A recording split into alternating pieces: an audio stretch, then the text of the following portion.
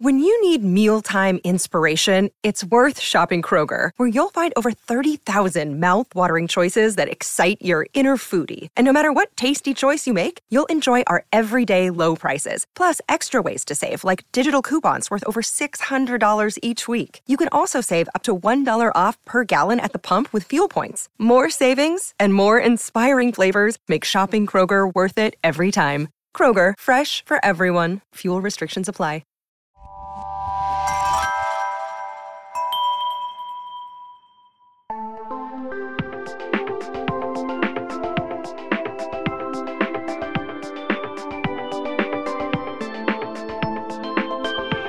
Welcome to Sleepover Cinema, where we analyze the films that created the collective unconscious of those who don't judge children based on their body size.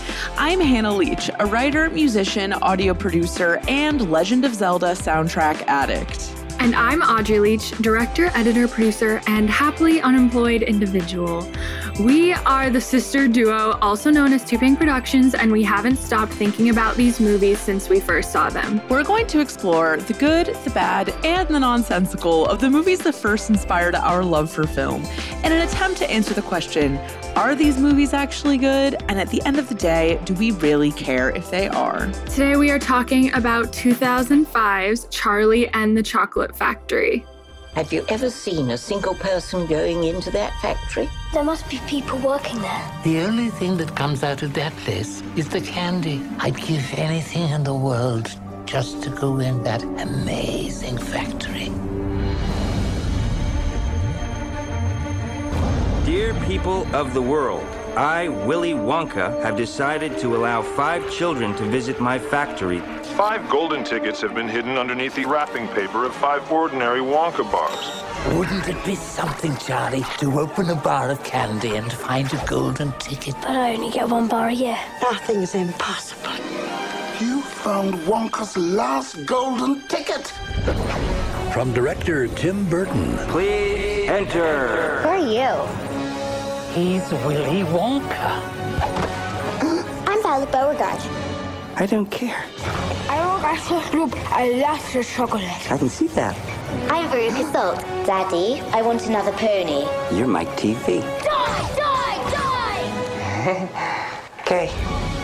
And you? Well, you're just lucky to be here, aren't you? Welcome to the factory. So we're wearing our shades today to serve the dual purpose of referencing Willy Wonka and also not putting on eye makeup. Pretty genius of us, actually. I kind of want to do this forever.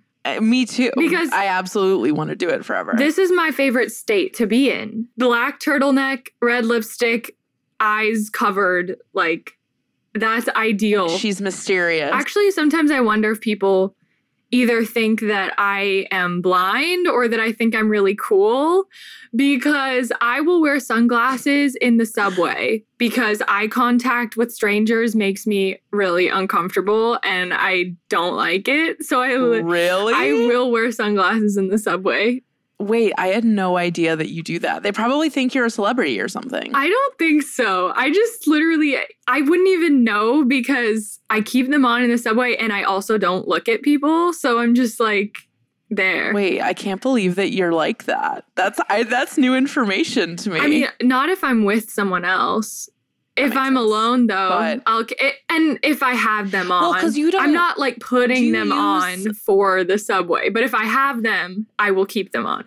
Do you still not listen to stuff on the train, or do you? I have always listened to stuff on the train. There was a period of time where I just didn't. I would only put in one earbud. Yeah, but I very rarely raw dog the subway. I don't. My look is, I realized once I put on the lipstick that it's very Lolita inspired. That's what it looks like. Yeah, the heart-shaped sunglasses with the red. I just need to be like in a photo set on Tumblr in 2011, and I would complete the mood here. Our question for the culture this week is a little different than normal. The culture is super sick right now. It's actually really bad, period. As you guys know, we have been doing Question for the Culture for many episodes now, and we assumed that everyone knew I didn't assume. where the I assumed for some reason that everyone would know where that audio bite came from and like what we're referencing. But I asked in the Discord earlier today, do you guys know what we're talking about? And it was a resounding no/crickets, which implies no. So we are here to explain what Question for the Culture is today. Honestly, I didn't think that I thought very few people would understand the reference, but I thought that the audio was funny without understanding it. So I was like, okay, it's fine. Yes. I was like, how do I even begin to explain this? But thankfully, this whole incident is archived on knowyourmeme.com. So here's some stuff that I pulled just to explain what it is. Lana Del Rey's Question for the Culture post refers to an Instagram post made by singer Lana Del Rey in May 2020. Obviously. Think about May 2020. Addressing her resentment toward the music industry standards for women's hit song subject matter. In the long post, she mentions that there is no place for women like her in the industry and that she has been criticized for glamorizing abuse while other huge female artists have hits with questionable subject matter. The post was widely criticized by Twitter and Instagram users who called her racist and privileged. She also voices her annoyance of negative reviews of her earlier albums, and later on in the post, she reveals her upcoming 6th studio album's release date. Audrey, would you like to read the first sentence of this post? That's another thing to note about this post is that there are some extreme run-on sentences going on. Question for the culture. Now that Doja Cat, Ariana, Camila, Cardi B, Kehlani, and Nicki Minaj and Beyonce have had number ones with songs about being sexy, wearing no clothes, fucking, cheating, etc. Can I please go back to singing about being embodied, feeling beautiful by being in love, even if the relationship is not perfect, or dancing for money, or whatever I want, without being crucified or saying I'm glamorizing abuse? Let this be clear. I'm not a feminist, but there has to be a place in feminism for women who look and act like me. The kind of woman who says no, but men hear yes. The kind of women who are slated mercilessly for being authentic, delicate selves. The kind of women who get their own stories and voices taken away from them by stronger women or by men who hate women. What? Yeah. And it goes on. And I cannot emphasize enough, this was May 2020, which makes it all the better and all the worse. Like, I just can't imagine a possibly worse time for her to have done this, which adds to it. And then, so the soundbite that you hear, the culture is super sick right now, comes from this video she posted on her Instagram story where she is, for lack of a better term, clapping back at her detractors. And we'll just include some highlights from that here. You know, I just think it's sad that the women I mentioned about, you know, whether they sing about dancing for money or whatever, the same stuff, by the way, that I've been singing about and chronicling for 13 years. That's why I'm in that echelon. Yes, they are my friends and peers and contemporaries. The difference is when I get on the pole, people call me a whore. But when Twigs gets on the pole, it's art. You know, I mean, I'm reminded constantly by my friends that lyrically there are layers and complicated psychological, you know, factors that play into some of my songwriting. But I just want to say the culture is super sick right now. And the fact that they want to turn my posts, my advocacy for fragility into a race war, it's really bad. It's actually really bad. Especially when in that same declaration, I was talking again about the idea of how important it is to make reparations to the Navajo community because they touched me so much in my youth. You know, that I believe in personal reparations because it's the right thing to do. To all of the other women out there who are like me, good girls, good intentioned, who get fucked up the ass constantly by the culture, just because you know, just say what you really mean. I'm with you. That's what we're referencing. Why do we use it? I think it's because we have been Lana fans for a really long time. Neither of us are defending any of this, obviously. It continues to be funny till till now, to me. I mean, it was somewhat bold behavior for us to put it in, but she's a silly woman sometimes. And I think she likes to talk a lot about her karmic lineage and being delicate and shit like that. Like, she sometimes cannot help but be a white woman in her 30s. Like, sometimes she just cannot resist the urge. In her post, she does talk about, like, making reparations to the Native American community where she grew up. So it's not like, okay, we don't have to get into this. She's not a hateful person. She's just silly. And sometimes she puts her foot in her mouth.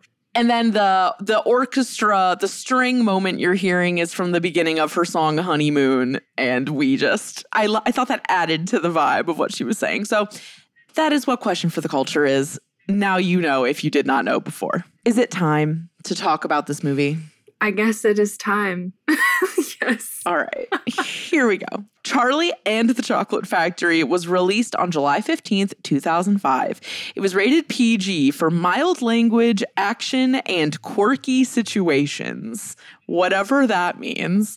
It was directed by Tim Burton, who obviously needs no explanation, but just to be quick, Edward Scissorhands, Corpse Bride, Sweeney Todd, Big Eyes, Sleepy Hollow, Batman Returns, Beetlejuice, Pee-wee's Big Adventure, and then, of course, carrying the torch of the bad, heavily CGI Disney remakes. So the Alice in Wonderland series and Dumbo. And I would say that this movie was probably the beginning of this era for him based off of the CGI of it all. But that's just my opinion. The book that this movie was based upon is written by Roald Dahl, who also wrote Matilda, James and the Giant Peach, and the BFG. He has screenplay writing credits for an episode of Alfred Hitchcock Presents. He controversially has screenplay writing credit for Willy Wonka, which is the 70s one, which he infamously hated how that movie turned out, but technically he does have a screenplay writing credit for the movie. He also wrote the screenplay for Chitty Chitty Bang Bang, as we talked about on the Matilda episode. And he was also a TV writer, in addition to his career as being a novelist. Back in the 50s, he was writing TV. The screenplay was written by John August, who's known for writing Big Fish, Frankenweenie, Go, Charlie's Angels Full Throttle, this movie, and the 2019 Aladdin, as well as Corpse Bride. So he's in with the Tim Burton camp, for sure. All right, and then synopses. This is the IMDb one. When Willy Wonka decides to let 5 children into his chocolate factory, he decides to release 5 golden tickets in 5 separate chocolate bars, causing complete mayhem. The tickets start to be found, with the 5th going to a very special boy called Charlie Bucket. With his grandpa, Charlie joins the rest of the children to experience the most amazing factory ever, but not everything goes to plan within the factory. Okay, that was kind of weirdly written. Yes. Letterboxd. A young boy wins a tour through the most magnificent chocolate factory in the world, led by the world's most unusual candy maker. And finally, Rotten Tomatoes. Based on the beloved Roald Dahl tale, this comedic and fantastical film follows young Charlie Bucket and his grandpa Joe as they join a small group of contest winners who get to tour the magical and mysterious factory of eccentric candy maker Willy Wonka. Aided by his diminutive Oompa Loompa workers, Wonka has a hidden motivation for the tour, one that he will reveal only after the children in the group show their true colors. Wearing the sunglasses is actually really helpful for me because they're prescription, so I can read better. Oh, nice. Yeah. I like mine because I'm not being blinded by my LEDs as much as normal. Taglines. The first one is, The Factory opens July 2005. Get ready for a taste of adventure. Oompa Loompas are crazy for cocoa beans. The Factory opens July. We already said that. Willy Wonka is semi-sweet and nuts. Charlie is lucky to be there. Mike thinks candy is a waste of time. Veruca is a very bad nut. Violet keeps her eyes on the prize. Augustus is what he eats. So those were like on posters of each kid, obviously. and Willy Wonka and the Oompa Loompas. So there are a lot of people in the cast here, and I really only filled in details for those that are particularly relevant either to our culture or to the movie itself. Of course, we have Johnny Depp as Willy Wonka. All I'm going to say is that at the time this movie came out, which was 2005, he was really on a hot streak of things for kids. So Pirates of the Caribbean, the first one, came out in 2003. Then Finding Neverland, which was not that kid-friendly, but whatever. And then Charlie and the Chocolate Factory came out in 2005. Corpse Bride, also 2005. And then Pirates of the Caribbean 2 and 3 both came out in 2006. So he was kind of at his peak in terms of relevance to us, at least, in this era. When it comes to domestic abuse cases with celebrities, you're just not going to know the truth as a random person. And therefore, like, do we all tend to just be like, yeah, fuck the guy? Yeah, we do. And that's probably true. Well, we also tend to be fuck the woman, though. Well, me, as a society, absolutely. They say fuck the woman. As me, it's always fuck the guy, almost in a reactionary sense. And it's like, I don't care to be apologetic towards millionaire men. Like, I don't care even if I was wrong, I'd still be like, well, he's gonna be fine, so it's fine.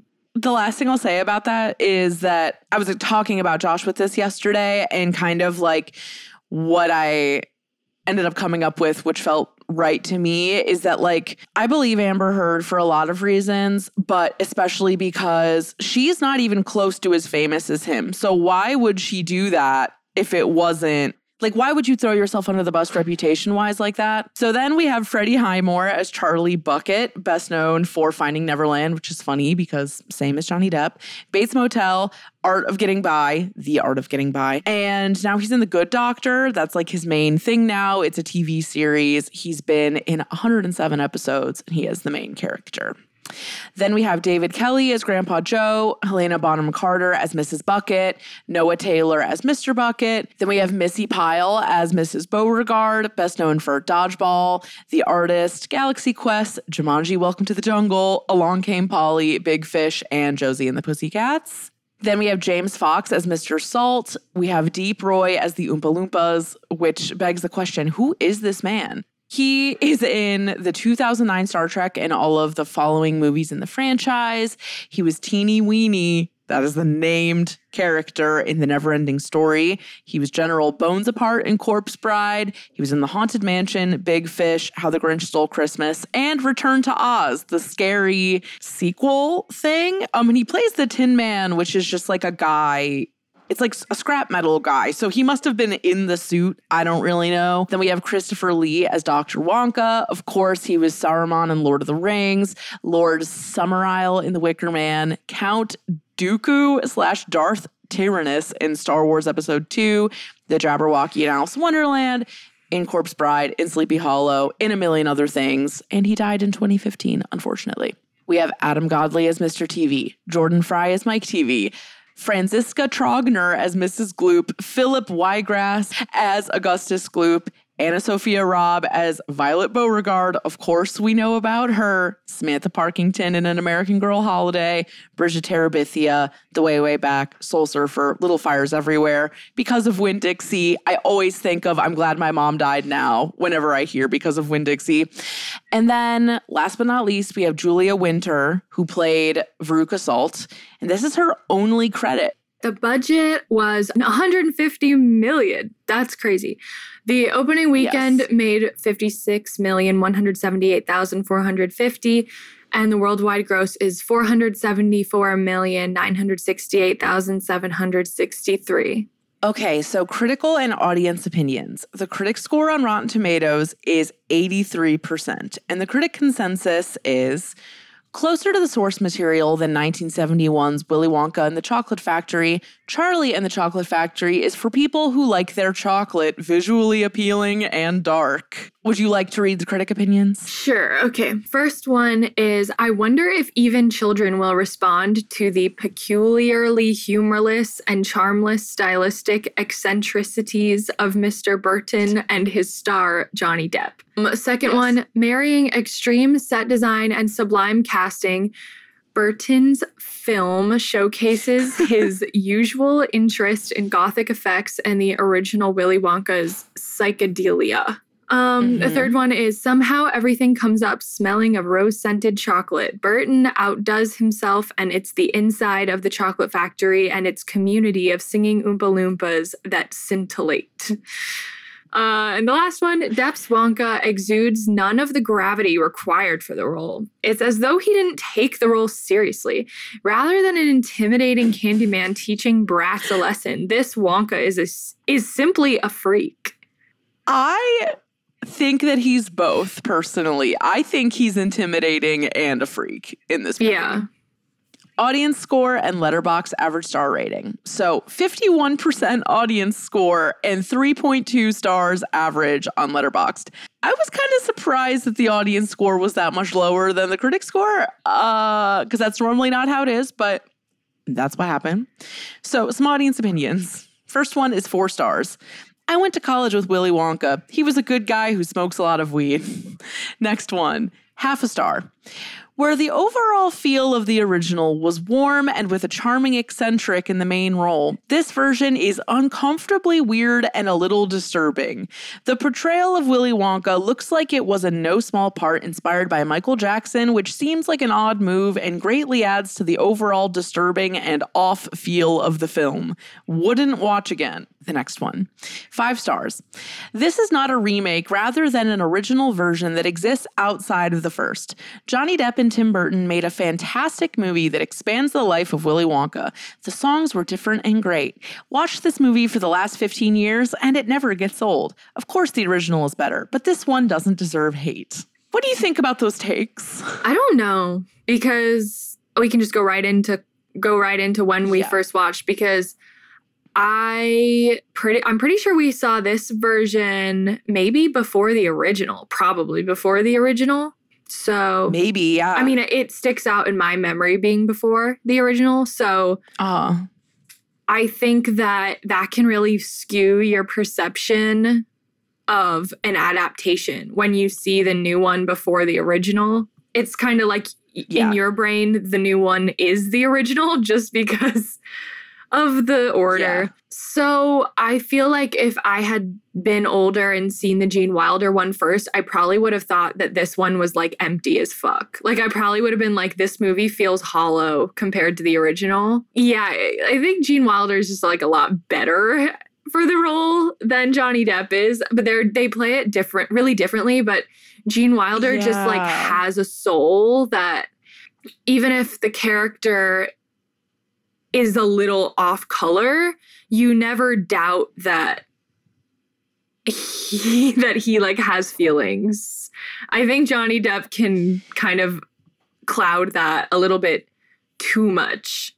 Honestly, I thought that it did seem like he had feelings, and I really like him. He's really particular. Every time he moves his rubber gloves and they make a squeaky sound, it made me laugh. That really was just funny to me. I get the Michael Jackson comparison. I kind of feel inclined to say that feels more like an observation that's rooted in what the climate of the time was, which was like when I was in middle school and elementary school, I remember there being like endless Michael Jackson jokes, like, because I'm pretty sure it was before he died. And so it was very like making pedophile jokes was a thing when I was in middle school, and it was all very Michael Jackson inspired. So that I feel like that's where that comparison comes from, probably. What you said about Gene Wilder having emotions, I don't know, Gene Wilder legitimately freaked me out in the end of Willy Wonka. When he gets mad, he's actually scary in that one. I know, but he's good. I like him in that. I think his levity and like him when they first enter the candy room, it beats Johnny Depp's version by a lot, in my opinion. And it's more of a musical, and that's the other reason I like it more. It is. Yeah. Yeah. I was saying that too last night. Like, all the songs in this movie are diegetic. No. They're diegetic. They're diegetic. They're diegetic. And they're non-diegetic in the other one. And also just like Pure Imagination is like the banger of a generation. So that you just can't get past that. But again, this is the whole thing. If you compare them, obviously one is better than the other, but I enjoyed this movie. But I'm spoiling what my opinions are. When did we first watch this? What do we remember? Okay, the reason why we're doing this movie is because this was a minivan movie. Yeah. We had this movie in our little Apple box of DVDs. So we watched this movie so much that I remember sleeping over at Grandma Andy and Grandpa Gary's house and being super anxious trying to fall asleep. It was during my first era of sleep anxiety. And that I would close my eyes and watch this movie in my head as a means of calming down. Yeah. Yeah, we watched it a lot, and we watched the behind the scenes a lot too, which did teach me about filmmaking to some degree. I feel like the amount that we watched behind the scenes stuff of all the movies we loved when we were kids in the minivan definitely made an impact on us. My favorite thing from the behind the scenes of this movie is that they show you that there are a ton of little robots of the Oompa Loompas, like all over the place, like in the boat that they take down the Chocolate River. There are some shots where it's actually the guy, but a lot of them are just robots of him, which is very unsettling, but also pretty cool. It's just insane that any one human can get people to willingly give them millions upon millions of dollars to make something that is so incredibly nonsensical and kind of dumb. Yes. But yes. Just that goes for all movies. It's just freaking crazy when you think about it. It's so interesting because like it is such a folly. Like there are so many people that need money to like survive, and yet Tim Burton is getting millions of dollars to make 30 robots of Deep Roy. Yeah. We've never talked about that. Yeah. There's lots of ways to combat that sentiment, but a lot of times I do feel like it is true. It's like, well, why don't we just like literally feed an entire country instead? It's because this is a business, and you can look at it like any other business where you're asking, why isn't any of these millionaires doing anything to help people with their money? And it's because it's an investment. But with film, it's such a risky investment that you kind of wonder, like, why don't you invest in something that you know you won't be getting a return, but you know for a fact that you will help people? And it's like, well, it's because they don't care about helping people. Okay, question answered. Period. That is the answer. All right. Well, this movie, where did you watch it? I watched it illegally, but I did watch it for free. You already know what I did. Yeah, I know because Dad emailed me your receipt. He always says FYI ... You can rent this movie on Apple TV, or you can find it illegally online. You follow your bliss, I followed mine, and we will see you after the break.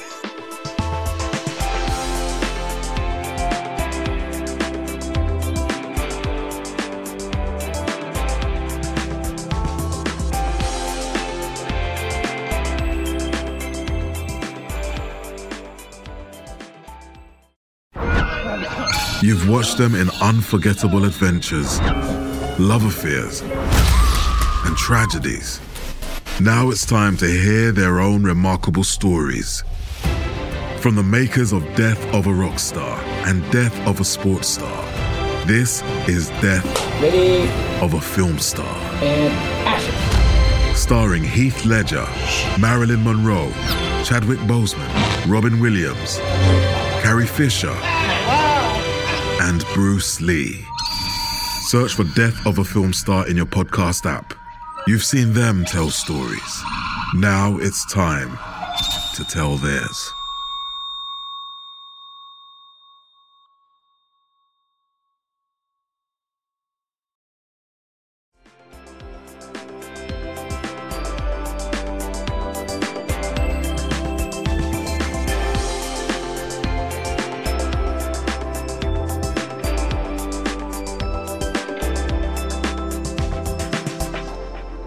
Welcome back, children. Step into the factory. Because we're in the factory talking about what it was like watching 2005's Charlie and the Chocolate Factory. I already said this in the first half, but I just want to start this off by saying I enjoyed this movie so much more than I thought I would. I was like, I know I've seen it a million times. I was like, this is probably going to be way worse than I remembered. But I chuckled several times. And I hate to say it, but mostly at Johnny Depp's choices. I thought they were really funny. I think the kids' reactions were really funny. I think the characterization was so specific to the point where even if people didn't like this movie when it came out, it made such a big impact on the culture of people our age. Like, I think of the that guy on TikTok who would dress up as the Johnny Depp Willy Wonka. Like, just stuff like that. I have something more micro that I could say that's near the beginning. I think this is the only movie I've ever seen where Helena Bonham Carter is like styled to look warm and cozy instead of like gaunt and white. Yeah. She never plays nice roles. This is like the most blah role she's like ever played. This is very much the Tim Burton is my partner and he puts me in everything role for this movie. Yeah. Oh, so something that I remembered after this watch was that the whole thing of like replacing a factory worker with a machine is a concept that I did not know about. Like, I did not know about this and how that it's an issue and it will continue to be an issue, like, in the economy. Like, that's like a real problem that we have. That leads me to ask the question of, well, it's really more of a statement. This movie has no regard for time period at all.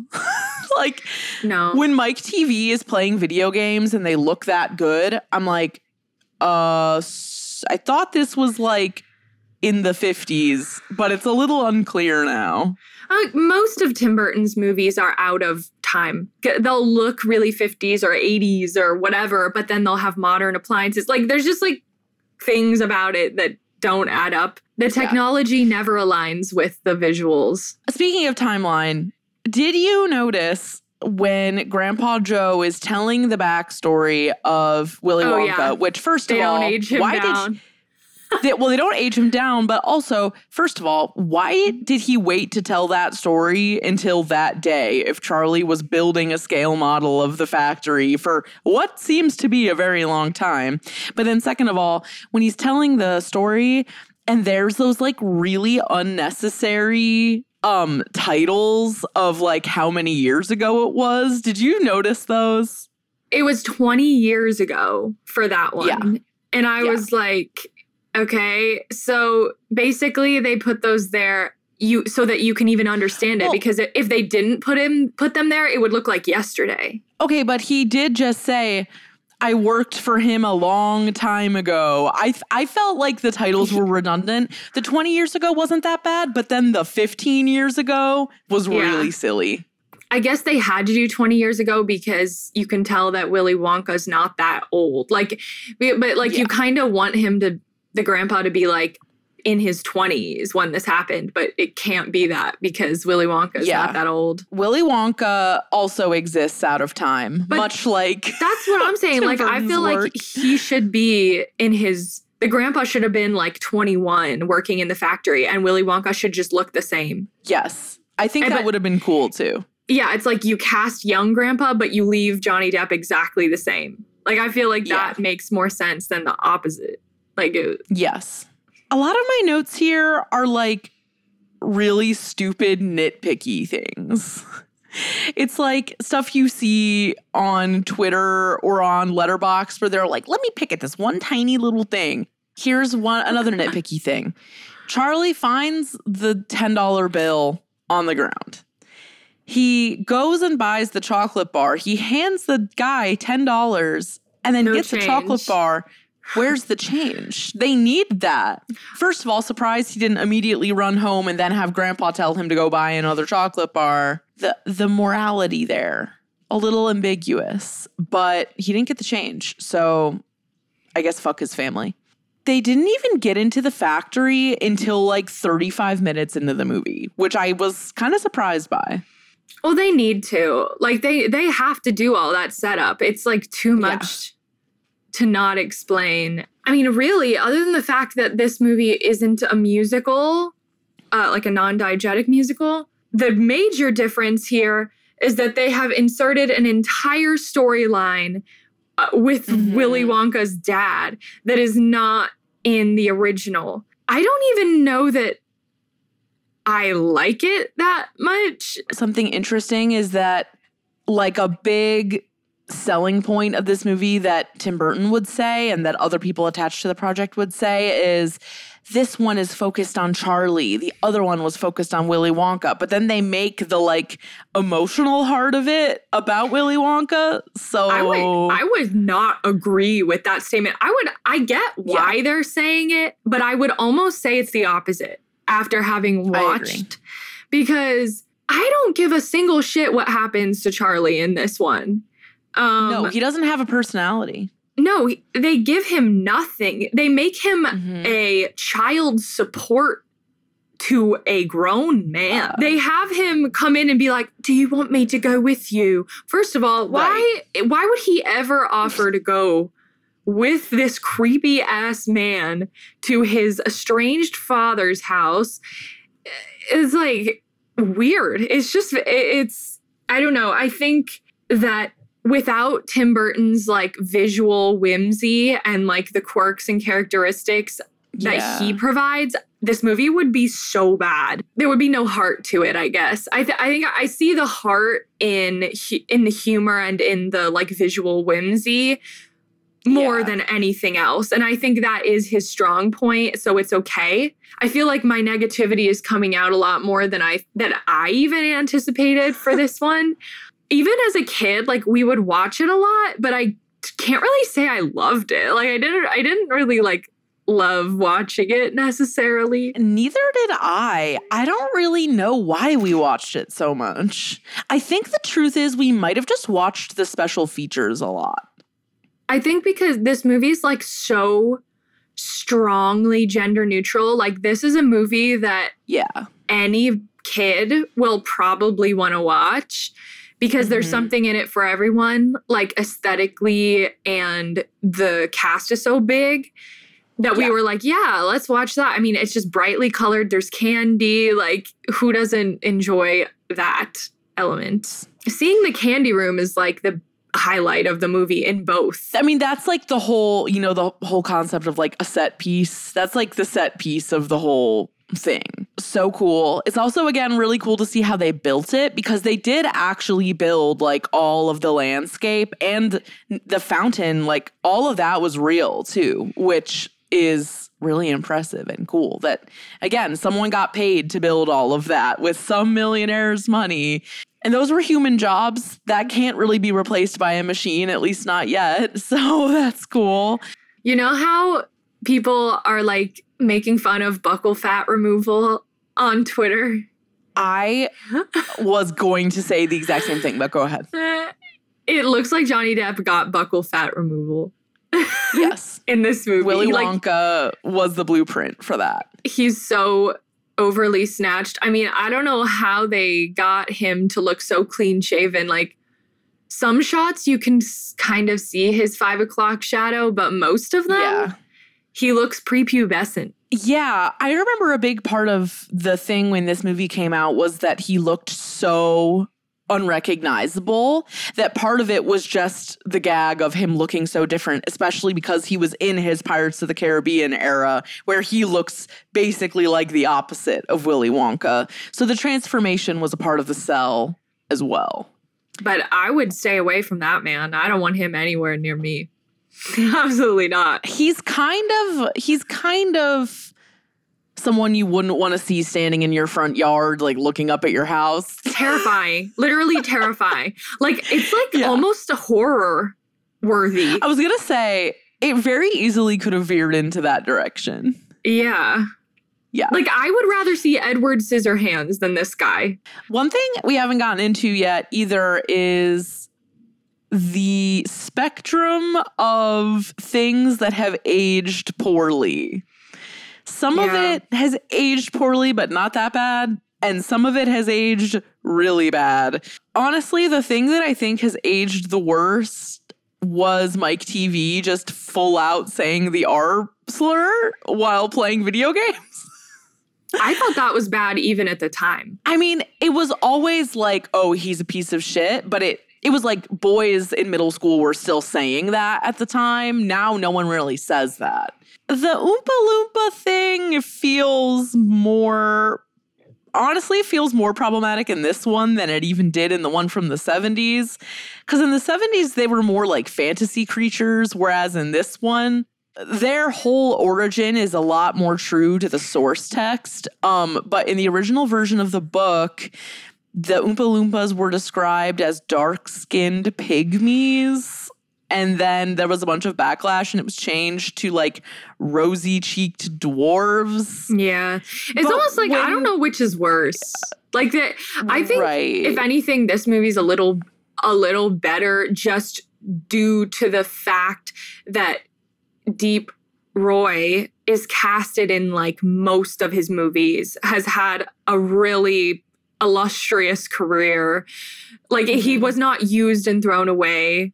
I don't know. I think, and he got to showcase so much, like in terms of like that singing and just like what a amazing opportunity. Even though I can move, for this movie I had to learn how to sing and dance. We came and rehearsed him for about 3 months before we started shooting and teaching him things that he'd never really done before, you know. Little Deep is doing an amazing job. I think he had the hardest job on the movie, really. He had to train as a mountaineer. He had to learn to cut hair. Playing maracas, playing bongos. Doing Pilates in the morning. Dive onto boxes like a stuntman. There's so many different types of dance and instruments. We play in the gamelan. He plays 5 parts in a rock band. From what I remember in the behind the scenes, he was like very much respected. I mean, he's really the star of the movie in a lot of ways. Yeah. So hopefully he got paid a lot because he probably put in way more hours than anyone else making this movie, at least actors wise. Complaining about fat phobia in Charlie and the Chocolate Factory feels extremely stupid and like self-evident. So I'm not really going to say much about what they actually say in the movie because you already know. But all I will say is between the existence of Augustus and Dudley Dursley in our childhood, I feel very bad for fat boys that were our age. Like, obviously it's hard for fat people in general, but like there is such a specific vision of fat little boys in the stuff that we watched as kids. And there really isn't as much for fat little girls. I don't know if there's actually any. So it makes me sad. And honestly, it made me think of Good Children a little bit because they talk a lot about being that age and being like a fat kid. And it made me think about what their experience would have been like. There was no representation for that child, which is that a good thing? No, but if there had been the representation, would it have been a good representation? No. So it's almost better. It's like better just don't provide the shitty representation, whereas the little boys did get that shitty representation where it's like he's a bad person because he's fat. He's overindulgent, especially in this movie. That's literally like that is the point of the character, and each child is kind of representing a sin in and why that sin should be condemned. And Charlie is perfect because he's shy and like doesn't say shit and like has no convictions. It's like, okay, he has no personality, so he wins. Poor, so he's perfect. Like it's kind of strange. And the difference, too, between the difference in the relationship between Wonka and Charlie in the original and in this movie is huge. Like, I feel like I don't buy their relationship in this version at all because they don't listen to each other and there's no bond. He's not perfect, and they make Charlie perfect in this one. if he's going to be our protagonist, he has to make a mistake. He has to learn something. Like, he doesn't learn anything. It's literally Willy Wonka learns the value of family through Charlie. Charlie, which makes him the protagonist, which may also is like, why'd they change the name? I guess I get why they had to change the name. Like, they couldn't just name it the same thing again. Yeah. This version is more about Willy Wonka than the original. I mean, it's totally not about Charlie. He does not matter in this movie. He is the impetus to change in Willy Wonka's life, but he is not the protagonist. He's not the protagonist. He is the human call to action, basically. At the beginning, he's the main character, but then it changes very quickly. It changes. So, what was the most appealing candy that you saw? Okay, I can't remember if it's actually this movie or the first one. But the one where there's like it's like this goopy thing they're like scooping into. Like there's something. Yes. Do you know what I'm talking about? I think that's in the first one, but this speaks to an interesting point, which is I just started trying to think of what I found the most appealing in this movie. And there actually is not that much candy. You don't really see that much candy in this version. No, I mean, they do a way better job. And that's because the original film actually had a lot more edible candy on set than this one. Yeah. Like, you can tell that it's edible in those shots. And I think that makes a huge difference. I can appreciate what they're going for with this super sleek, shiny, but it looks computer generated just not edible. Like the physical things just don't look edible compared to the first movie. There's some like cream, like whipped cream thing. Yeah. That looks so good in the first movie. Let's talk about what we think the message is and also why this is a story that people still want to see. Aren't they making a remake with Timothée Chalamet right now? Yeah, it's already been shot and it's a prequel actually, not a remake. And it's I'm pretty sure a musical because back when they were shooting, there was people in the country. I forget what country they were shooting in. There were some people who were like in the area who were like illegally filming him on set and stuff, like shooting the sequences, and like there was playback. Yeah. So it definitely is. There are songs in it. I don't know that it is a full musical, but there are songs in it. And personally, I don't want to hear him sing. Like, I just know he can't sing. This is my La La Land issue. I think he's a great actor. I don't want to hear him sing. I don't want to see him dance even. I just don't. You just want to see him, I just want to see him look sad. I feel like this is one of those franchises where it's like, I don't think there really is the demand for it. I think that from a business perspective, they can bet on it and feel good about that bet. Yeah. I don't think the demand really is there. If you like went on the street and started asking random people, what, do you want to see a Willy Wonka movie in 2024? I don't think people would really say yes. I don't think so either. I think maybe part of it too is like, not with the prequel, obviously, but just in general, like when you're a kid and you watch this movie and you see shitty little kids that may remind you of maybe one of your peers or one of your bullies, and you see them getting their just desserts, you're like, yeah, fuck that guy. So maybe that's part of it. I don't get that, because as a kid, even if the kid in the movie was being shitty, if they were put in harm's way, I was scared. Like, I literally did not care who they were or how they were acting. I feel like I was always just like, why am I being shown this? Kind of like with, even though I didn't watch Chitty Chitty Bang Bang as a kid, that movie is so scary.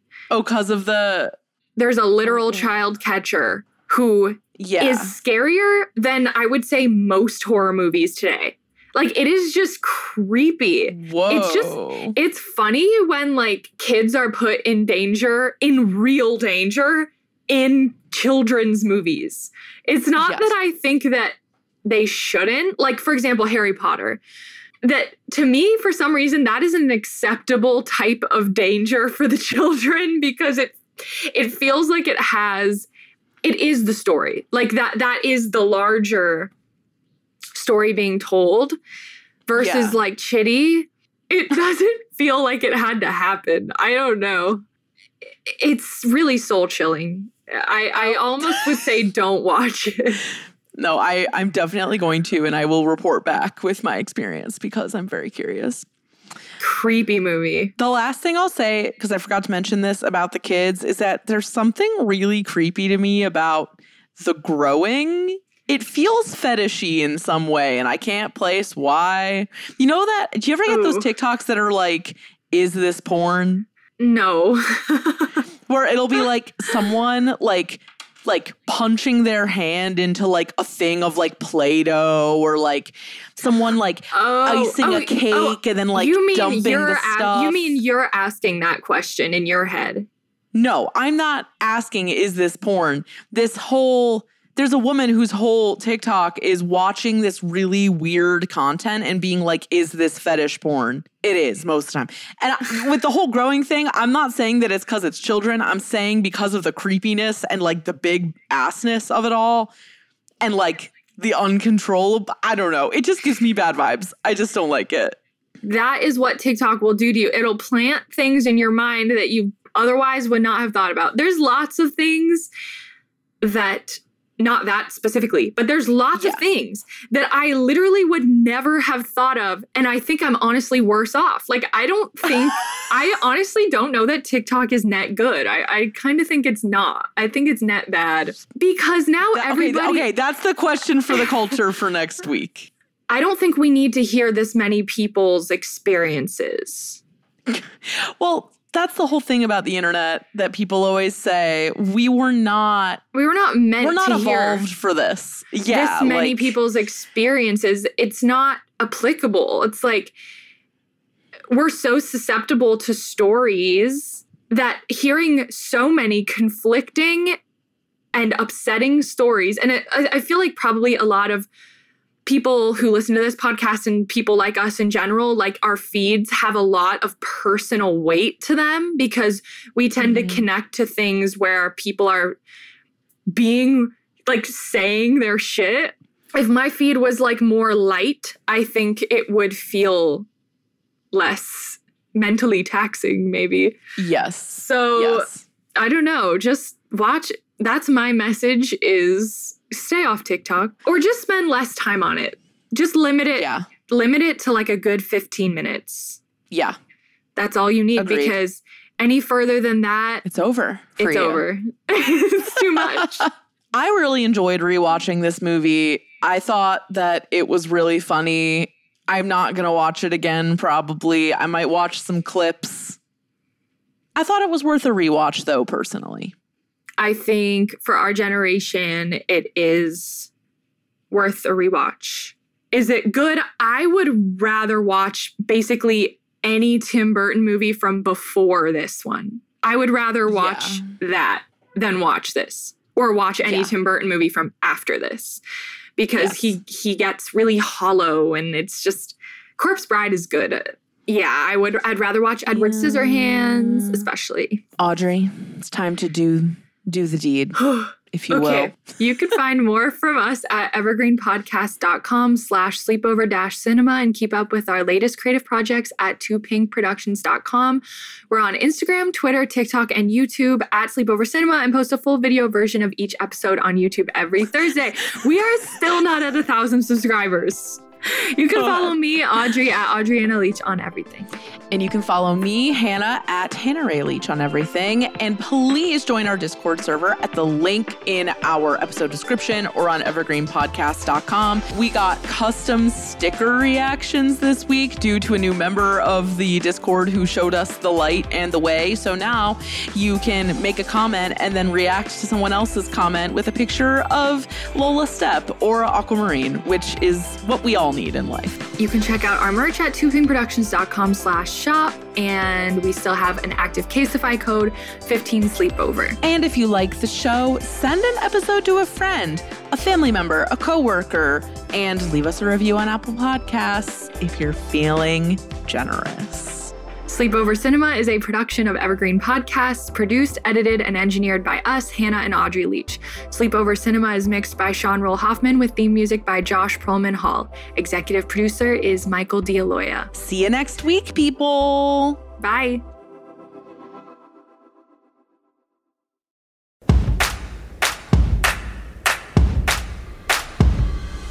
We are gathered here today to give you permission to plan the wedding that you want. I'm Jessica Bishop. And I'm Sari Wienerman. And we're the hosts of the Bouquet Toss podcast. Today's couples have to juggle so many things, from family expectations to outdated traditions and what's currently trending. So to make it easier, we're going deep to figure out why we do weddings the way that we do, so you can decide what to keep and what to toss from your wedding day plans. You are cordially invited to subscribe to the Bouquet Toss wherever you get your podcasts or at evergreenpodcast.com. By the power vested in us, we pronounce you free to plan your day your way. This podcast was produced with the support of the Ohio Motion Picture Tax Credit and in partnership with the Ohio Development Services Agency.